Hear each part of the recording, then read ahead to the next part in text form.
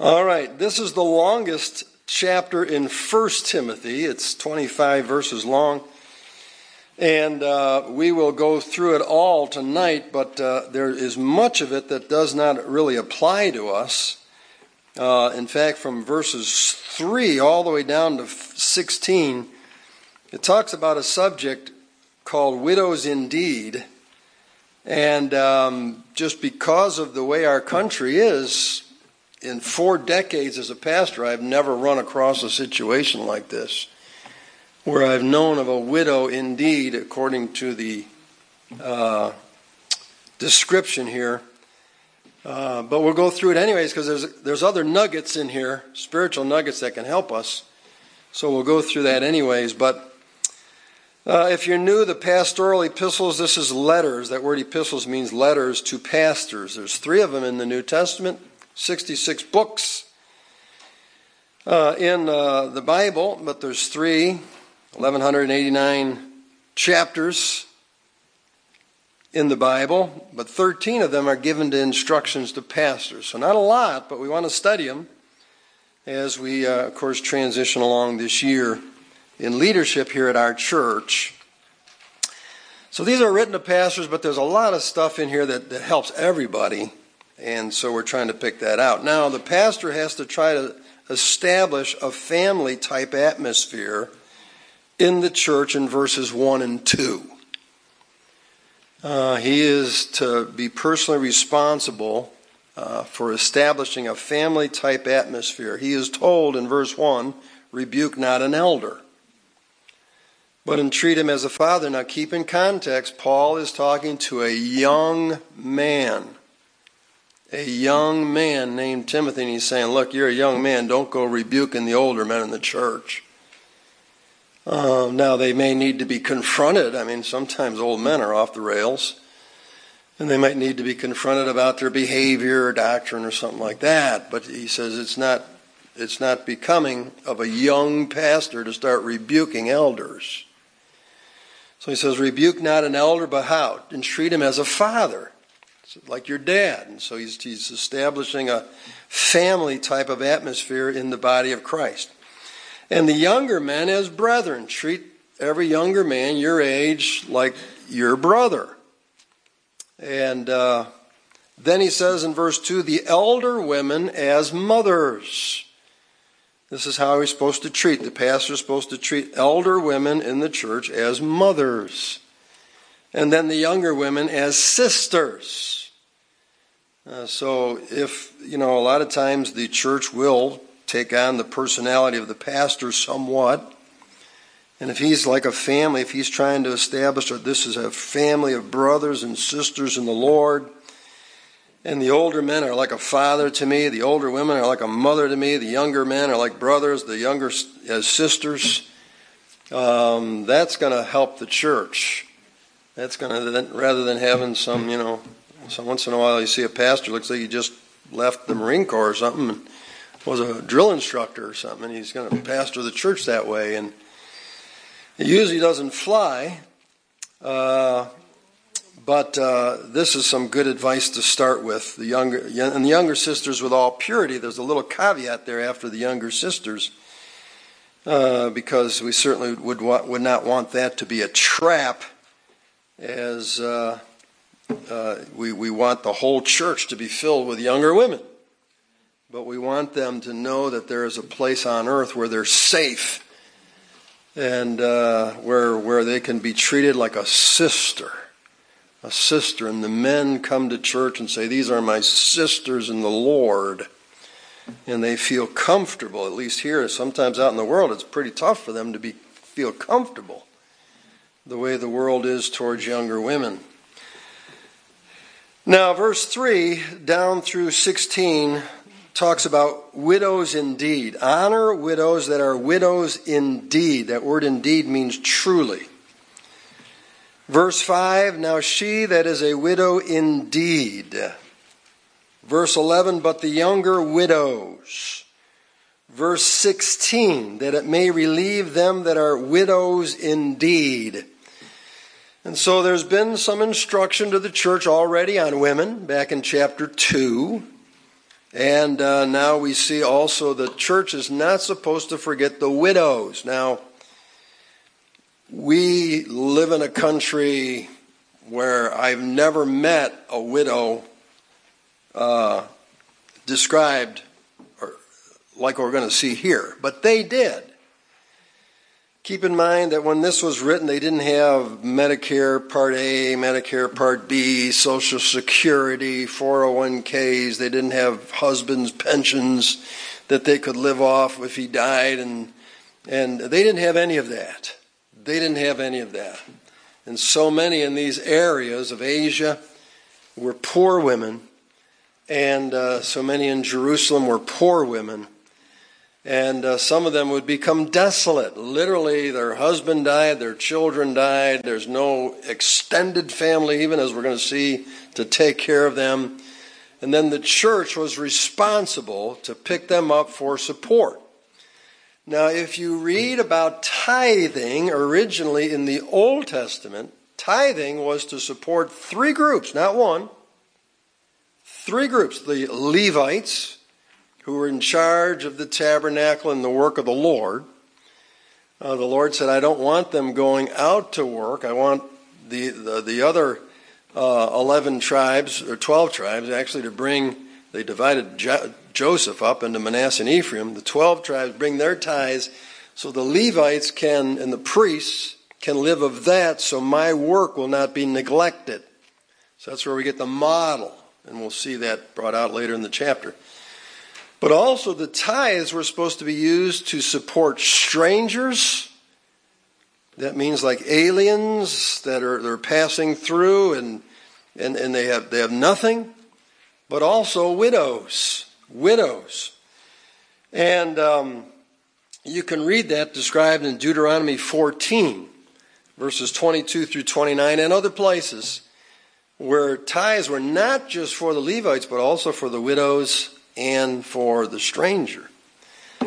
So, but we haven't really encountered that other than the servants of God. So what in the world are widows indeed back then? It says, but if any widow have children, now notice the next word, or nephews. So to be a widow indeed, you're not only do your children have to be dead or gone, but even your extended family of nephews should be caring for you, their aunt. And again, like I said, I've never seen a case like this. Let them, the children or nephews, your extended family, learn first to show piety at home. Reverence is what that word piety means. And to requite their parents. Now, requite in verse 4 means to pay them back as a recompense. In other words, for instance, in our society, parents pretty much take care of their children the first 18 years, no charge. And you'd be surprised by the time you're 18 how much your parents have invested in you. Or 20 or 21, and nowadays 35. But your parents have put a lot into you at the beginning of your life. And what the Bible's saying is that we need to care for them at the end of their life, especially if they're in a situation like this, where they are a widow. So that's what the word requite means, is to pay them back. Feel like you owe a debt. Don't forsake your mother when she is old, it tells us in the book of Proverbs. For that is good and acceptable before God. Well, that ought to kind of put an exclamation point at the end of verse 4. It's good and acceptable when sons and daughters look out after their parents. Now, I don't know about your parents, but ours took very good care of themselves. And again, that's just a blessing for living in America, I guess, is that so many of them don't really need too much care at the end of their lives, but some do, and we should feel a responsibility to do that. Verse number 5, now she that is a widow indeed and desolate. I mean, there's nobody left. No immediate family, no extended family. Notice what she does. She trusts in God and continueth in supplications and prayers night and day. It's the only way she can make it, is to pray and say, Lord, give us this day our daily bread. And so this is a woman here who really is trusting in God and praying, supplications night and day. And then the Lord steps in this situation and has the church support a widow like this. But she that liveth in pleasure is dead while she liveth. Now there's going to be a contrast here in this text between spiritual widows and ungodly widows. Some widows go off the rails, even morally, after their husband dies. And this contrast them, you've maybe seen this before, and I have. They break the bonds of marriage because of death. That's what breaks the bonds of marriage, death. And then I'm free. And all of a sudden they are tempted. And we're going to see Satan in the picture here in a few verses. He goes after them. He goes after women who have lost a husband. A husband should be naturally a protector, not only physically but also spiritually, of his wife. But when that's gone, sometimes protection's gone. But she that liveth in pleasure is dead while she liveth. Now there's a good verse just to isolate sometime, because people think living in pleasure they're going to be alive. But living in pleasure they're dead. Pretty soon they're pretty miserable, depressed, and convicted, guilty. They got a lot of shame. And these things given a charge, verse 7, that they may be blameless. So it's saying to the widows here, by a charge, that's a military term, that they may be blameless. We saw the word blameless earlier in our study in chapter 3 regarding bishops and deacons. Bishops should be blameless. Deacons should be blameless. Widows should be blameless. So you married ladies might want to just put this in reserve someday, because your husband might die. And put this in reserve so you know that, hey, the Bible addresses this stage of life. And I need to be blameless, and I need to be the widow that shows the world that I'm trusting in God, that I'm praying night and day and God is meeting my needs. And I don't have to run off and be crazy and blow up my testimony. Now back to the family, verse 8, but if any provide not for his own, especially for those of his own house, he hath denied the faith and is worse than an infidel. And so again, we see here the same truth we saw back in verse 4, as we're supposed to requite our parents in verse 4. Here it says that if we don't provide for his own house, he has denied the faith. I mean, that is so rudimentary to our faith that you should take care of your family. That a person who doesn't, that person's worse than an infidel. It doesn't say they're like an infidel. It says they're worse than an infidel. And such is the case. Once in a while, you'll see a father just totally forsake his wife and kids and run off and never care for them again. That's a horrible thing. That person has denied the faith and is worse than an infidel. And we got to watch out for that in practice and make sure that it's never taught in the guise of spirituality. We saw last year when we were studying the Gospel of Mark all year that Jesus said in Mark chapter 7 and verse number 10, Moses said, honor thy father and mother, and whoso curseth father or mother, let him die the death. But ye say, if a man shall say to his father or mother, it is Corban, that is to say, a gift, by whatsoever thou mightest be profited by me, he shall be free. And you suffer him no more to do aught for his father or his mother, making the word of God of none effect through your tradition, which you have delivered, and many such like things do ye. And so they were teaching a wicked doctrine that said, look, bring your money into the temple, forget about your parents.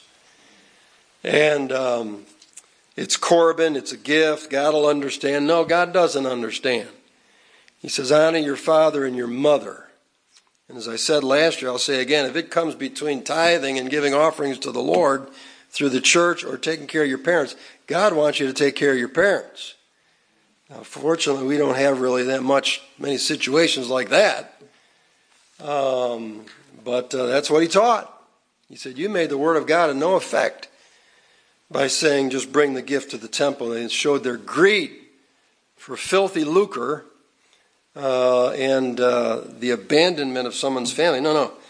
We get this, we have this saying sometimes, charity begins at home. That's based on a lot of Scripture. It really is based on a lot of Scripture. And when you get if you get your family taken care of, then go back to giving to the Lord again. I'm not saying don't do that. But what I just said is so rare, so odd to come across a pulpit that some people are scratching their heads. But we need to take care of our family. We need to. If we don't, we have denied the faith. We are worse than an infidel. Well, that doesn't mean take care of your family and all your bills and everything because we were dumb with our money and wasted it and brought about the situation ourselves. But now it says in verse 9, let not a widow be taken into the number under 80 years old. So now we have some guidelines for the church back then. She had to be 60, having been the wife of one man. And then notice, well reported of for good works, if she have brought up children, I don't know whatever happened to them, if she have lodged strangers, she shows hospitality, if she have washed the saints' feet, she's been a servant of the Lord's people, the church, if she have relieved the afflicted, if she have diligently followed every good work, then she could be taken into the number, verse 9, and supported by the church. Now, if you're a thinking woman tonight, when should you start doing that? I would start doing that while you're young.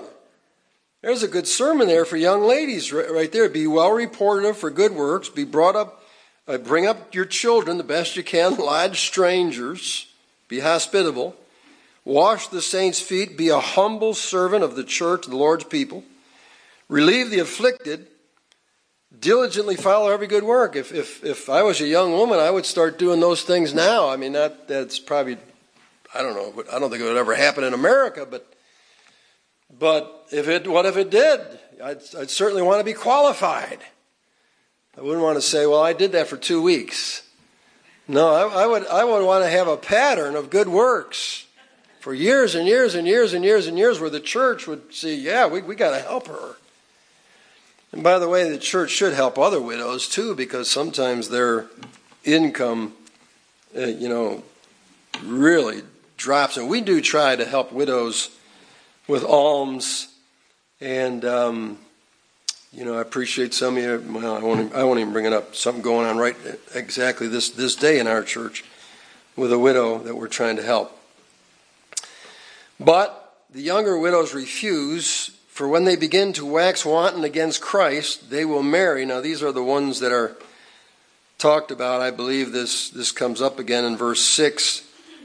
But she that liveth in pleasure is dead while she liveth. That's what the word wanton means, where this younger widow has impulses of a physical nature, a physical desire of the flesh, and she just kind of runs off and gets married and goes crazy with no regard for trusting God. She's one of those desperate women who thinks she's got to have a man. She can't make it without a man. Maybe marries the first thing that comes along. And that's sad to watch sometimes. How people's faith really fails when it's tested. When they're really tested. You find out what their faith is really like. We saw that with COVID, didn't we? Boy, a bunch of believers cracked up during that. And found out they didn't have any faith, just fear. But they will marry having damnation. This word has many meanings in the Scriptures, this one being judgment, because they have cast off, that is, they've disregarded, they've despised, they've frustrated their first faith. And not only do they run to relationships trying to find security rather than running to God, but withal they learn to be idle, wandering about from house to house. And not only idle, but tattlers also, and busybodies, speaking things which they ought not. And so, at least for a season, they're just a complete train wreck as a woman of the faith. And so sometimes our faith and our minds, our emotions can be very fragile things when tested severely. But we need to get behind them and pray for them. And because some of them recover. They do, and they become really good, strong Christians. They get their feet back under them. But sometimes we get our feet knocked out from us. And boy, I tell you, we always tell women when their husbands die, don't do anything for a year. Don't make any major decisions. Don't, just grieve, sorrow. Stay close to God. Don't be rash. Verse 14, I will therefore that the younger women marry, bear children, guide the house, give none occasion to the adversary to speak reproachfully. Now here comes the devil again. He's mentioned, he's called the adversary. We saw him back with the bishop twice. Now he's with these young ladies. Boy, he pounces on these young ladies, doesn't he? He pounces on young widows. He's heartless. Here your husband just died and then he pounces on you. He's heartless. He goes about as a roaring lion seeking whom he may devour. 1 Peter 5 and verse 8 tells us that. That's what the devil's like. He just tries to devour people. And that word devour means to take the last bite. Picture a lion just devouring something, a carcass, until he takes the last bite. That's what he wants to do to younger women. Especially when they go through these real trials. So, it's okay to marry only in the Lord. And that's the suggestion. I will therefore, now he's talking to all younger women, single women. Younger women marry. Don't be afraid to marry, bear children. Now make sure you wait for God's man. Bear children. Every age, God has helped people raise children, even the dark ages. Guide the house. It's okay to stay at home. We'll get to that later in the book of Titus. It's a great place for a woman to be, is at home. Raising the children. They need somebody to be there. Guide the house. And then it says here, give none occasion to the adversary to speak reproachfully. So let that be a goal of every lady, single or married, saying, I am not going to give the devil an occasion to speak evil of me. Maybe somebody falsely will speak evil of me, but I'm not going to give them an occasion to speak evil of me. Every woman should say, I'm going to have a testimony. I'm going to stand for God. I'm going to be a good testimony. And I'm not going to give one single occasion for the devil, the adversary, to speak reproachfully and all of his minions. That would be a waste of a life, wouldn't it? Sadly, verse 15, Paul saw this in his day, for some are already turned aside after Satan. What a frightening statement. Now, how far some can fall who are in the faith, maybe single women or widows. The devil's after women. How do we know that? A lady named Eve. Yeah. First thing he did was it went after her. Didn't go after Adam, went after Eve. And so you ladies need to stay close to the Lord every day of your life. You need to have a walk with God. Stay close to the shepherd. The shepherd, his rod and staff will comfort us. You know what that's for? That's for beating away the lions. You stay close. The safest woman is the one who's the closest to Jesus Christ. And that's where you want to be. You don't want to be sermon illustration someday. Try not to do that, but once in a while one slips out. But how sad. Some are already turned aside after Satan. So the pastor here in this text is taught by the Lord, by the Holy Spirit, through Paul, that he's got to deal with women in the ministry too. And there's some good stuff there for ladies right there, good standards and behavior to live up to. So the conclusion of the widows thing, it comes back in verse 16. If any man or woman that believeth have widows, let them relieve them. Again, here's the third time now, the family is the one that is expected to relieve widows, not the church, the family. And not that the church should be heartless, we can help.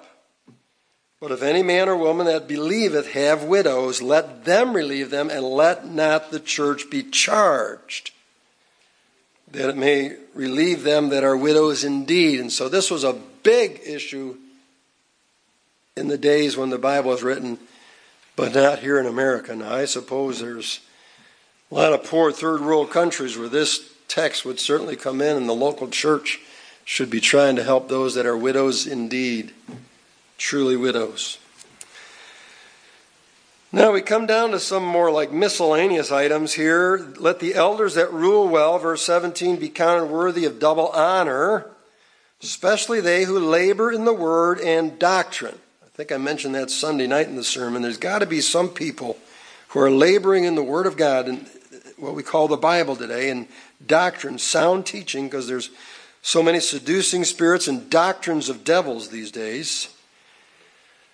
And it's talking here about the pay of the preacher.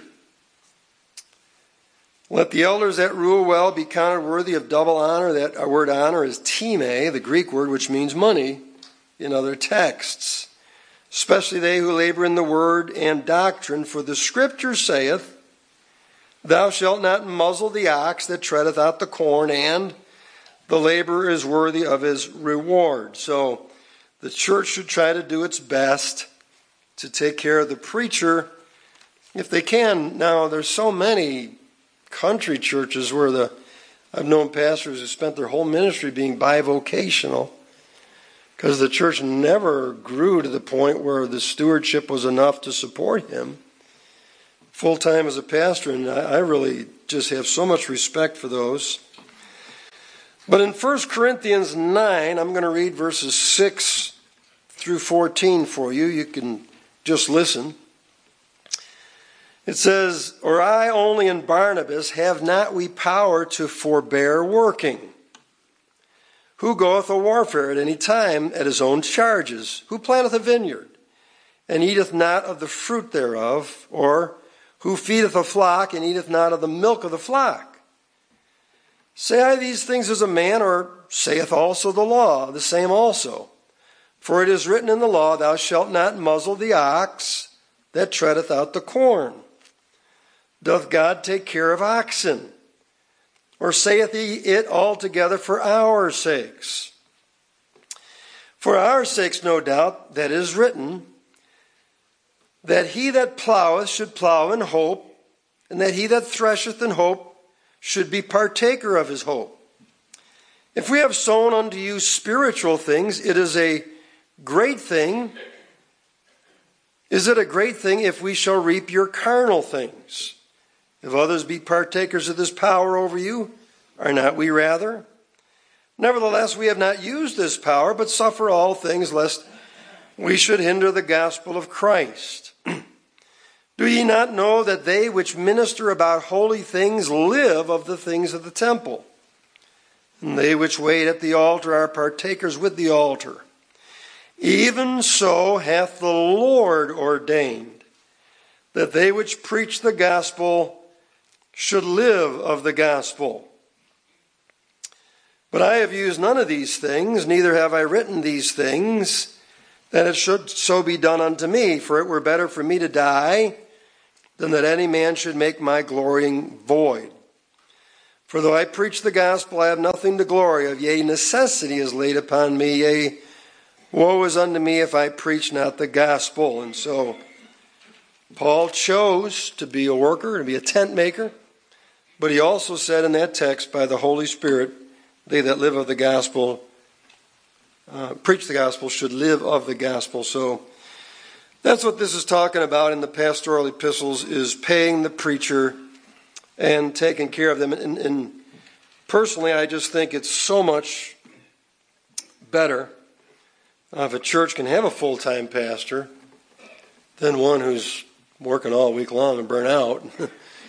Although those guys are so noble, such soldiers of the cross, and I've seen many of them do it successfully, but the church never grows to the point where the stewardship takes care of them, and especially, I'm sure, in some very poor countries. Verse 19, against an elder receive not an accusation, but before 2 or 3 witnesses. Okay, so don't believe rumors and backbiting and false accusations and stuff. Against an elder, what about an elder that goes wrong? Somebody says, well, what about that? If we don't have a board of deacons and well, it says, against an elder receive not an accusation, but before 2 or 3 witnesses. There got to be 2 or 3 witnesses of his behavior, whether it's, whatever, immoral, or he's embezzled money, or I don't know what preachers might do. But there needs to be 2 or 3 eyewitnesses of that accusation. And then, and this is the only case, verse 20, them that sin rebuke before all, that others also may fear. And so if this is the case of public rebuke, I don't know about this church discipline churching people where they make people stand up and confess their sins in front. I don't know where that is in the Bible. But if a preacher goes astray and there's 2 or 3 witnesses, then that needs to be brought to the congregation and the preacher removed. On the other hand, we have verses that when it talks about when you know something about somebody else, let me just give you a few verses here. Proverbs 10 and verse 12 says, hatred stirreth up strife, but love covereth all sins. Go to the person, privately, individually, face to face, but don't broadcast it. Don't broadcast it. Proverbs 17:9, he that covereth a transgression seeketh love, but he that repeateth a matter separateth very friends. Proverbs 20, verse 13, love not sleep. Oops, that's the wrong one. That's a good one, though.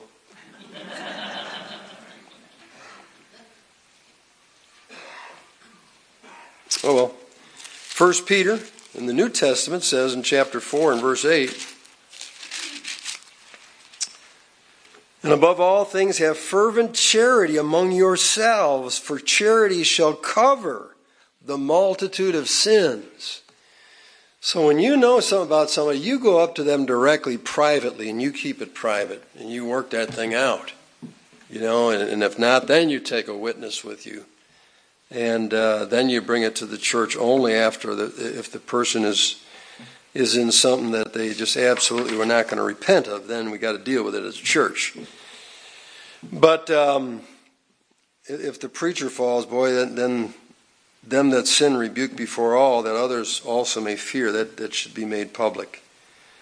And the preacher removed, or maybe given a sabbatical for a time or something. I don't know. I guess this does happen sometimes, and it's sad when you hear it. But it's very rare. It's very rare. There's about 14,000 independent Baptist churches just in America. And I guess once in a while there's a bad egg, but most of them have been faithful and just love the Lord and trying to do God's work and trying to be righteous about it. I charge thee before God and the Lord Jesus Christ and the elect angels that thou observe these sayings without preferring one another, doing nothing by partiality. And so I think that's kind of a summation of the whole chapter, with all the widows and everything and so on. And it's quite a charge. Without preferring one another, that's partiality, that's a sin, as described in James chapter 2, verses 2 through 4. There ought not to be partiality in the church. And if you see that James talked about, so you see people come in with real expensive clothing and some other poor people, you should not have respect towards one or the other, but treat everybody equally. Lay hands suddenly on no man, neither be partaker of other men's sins. Keep thyself pure. Well, Spurgeon says this on the back. This is what he thinks the verse means. We all have abundant reason to look at home and worry about our own sins. Nothing can be more absurd than for a man to take his hoe and weed everybody else's garden and leave all the thorns and thistles to flourish in his own plot. If, as our proverb puts it, charity begins at home, so should criticism. And criticism concerning character had better stop there. There is so much dirty linen in our own house needing to be washed that none of us need to take in our neighbor's washing. The Apostle Paul was inspired to write to the Thessalonians, "Ye study to be quiet and to do your own business." And he and Peter sternly condemned those who were busybodies, worrying about the concerns of others. I always like how Spurgeon's down to earth. And when he spoke, you knew what he meant. All right, so let's just kind of focus on ourselves. Judge ourselves. Let's get the dirty laundry in our own homes and lives clean before we go around laying hands suddenly upon no man. Kind of this verse 22 kind of reminds me of the story in John 8 about the guys that hauled off the woman taken in adultery and threw her down at Jesus' feet and said, "We just caught this woman in the act of adultery." And I don't know what Jesus said to them, but they all left quietly. All those men left quietly, and I think some of you men probably know why they left quietly. Lay hands suddenly on no man, neither be partaker of other men's sins. Keep thyself pure. Now, we have some personal, a lot of this is personal to Timothy and his peculiar ministry there in Ephesus. This one is definitely verse 23, although I've heard it used by people to try to promote universal social drinking. It says, "Drink no longer water, but use a little wine for thy stomach's sake, and thine often infirmities." Timothy was a sickly pastor, all right? And he had struggles with fear. If you read some of the other things we've already read and will read, he struggled with fear. He was a young man. He had hesitations because people would despise his youth. He also had a lot of stomach problems, health problems. And I just want to bring that out just to say that just because you're not a picture perfect, healthy man doesn't mean God's not going to call you and use you. In fact, Paul never was that perfect in his health either. And because of his often infirmities, Paul said, I learned how to have the grace of God bestowed upon me and how to function in weakness. And he said, when I'm weak, then God's power rests upon me because I rely on God more than some guy who's physically perfectly fit and just relies on his own flesh and his own character and his own discipline, which is good to have good health and character and discipline. But Timothy was a sickly young preacher, stomach problems. Boy, have I met pastors with stomach problems. I had my own for so long until the Lord showed me what to do and cured it. Amen, hallelujah. I mean, completely cured it. Hallelujah, thank you for that. And I appreciate the doctor who helped me with that. He figured out one day what was wrong with me and fixed me. A little bit of medicine. Yes, what a blessing. What a blessing. Thank God for what we have today. But wine was sometimes used medicinally, and sometimes it was used as an antiseptic. And perhaps Paul is indicating here that it was the water he was drinking. Maybe, I don't know, maybe it was the water he was drinking that made him sick. That sure happened to me once when I was in Korea. Don't drink the water. That's what they told us, so we always drank on base. Well, I went out to a restaurant one day and got a Coke or something like that and had ice in it. And man, was I a sick puppy for about a week. Oh, boy, because of the water. Anyway, drink no longer water. Don't take that literally. For us, we have the Culligan Man, and we got Poland Springs and all that. We have some good water in this country. We really do. We should drink a lot of water. But in his case, I think, he was maybe saying put some wine into your water as an antiseptic, kill all those germs out of there, or even the alcoholic content of the wine in that day, as I mentioned a few weeks ago, when Paul said the opposite. Not to Timothy, he said the bishop must not be given to wine. So people struggle with the Bible and say there's contradictions in the Bible, but they just got to look at the context. The context here is a sick man, and that's about as far as medicine was developed in those days, is that this could help your stomach. So that was just personal instruction, verse 23. And I'm glad these personal things are in the Bible so we can see that these people were like human. You know what I mean? They're like human beings. Anyways, let's quickly go on.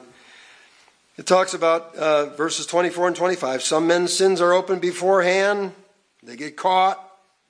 Numbers 32:23. Be sure your sin will find you out. Some people can hide it, but it's going to get exposed in the future.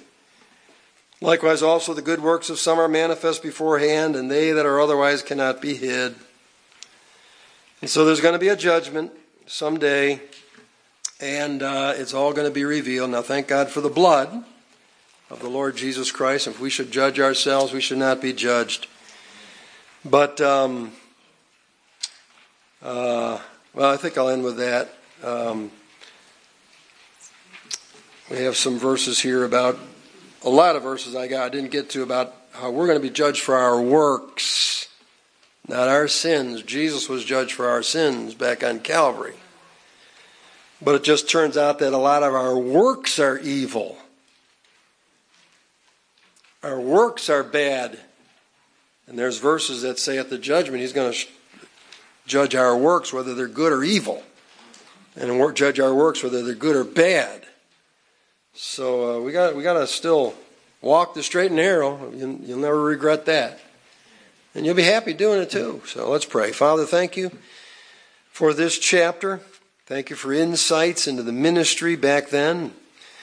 Lord, we do pray for that family atmosphere here at Faith Bible Baptist, where we would treat every older man like a dad, every older woman like a mother, all the younger women with purity, and that they would have complete confidence to come to the house of God, and all the younger men as brethren. And Lord, help us not to say, oh good, we don't have to help widows, because we still can help them, as so often they have very little, even in our day. Lord, give us a heart for them. Just bless the word wherever you spoke to us. We pray it would reside upon our hearts and not fall to the ground, the truth. Help the ladies to take this as a guideline for how they should live, things they should do in the church and in the community. And now dismiss us with thy blessing. Help us these cold days coming up to be safe and still to bear fruit in this winter. And we'll thank you in Jesus' name. Amen.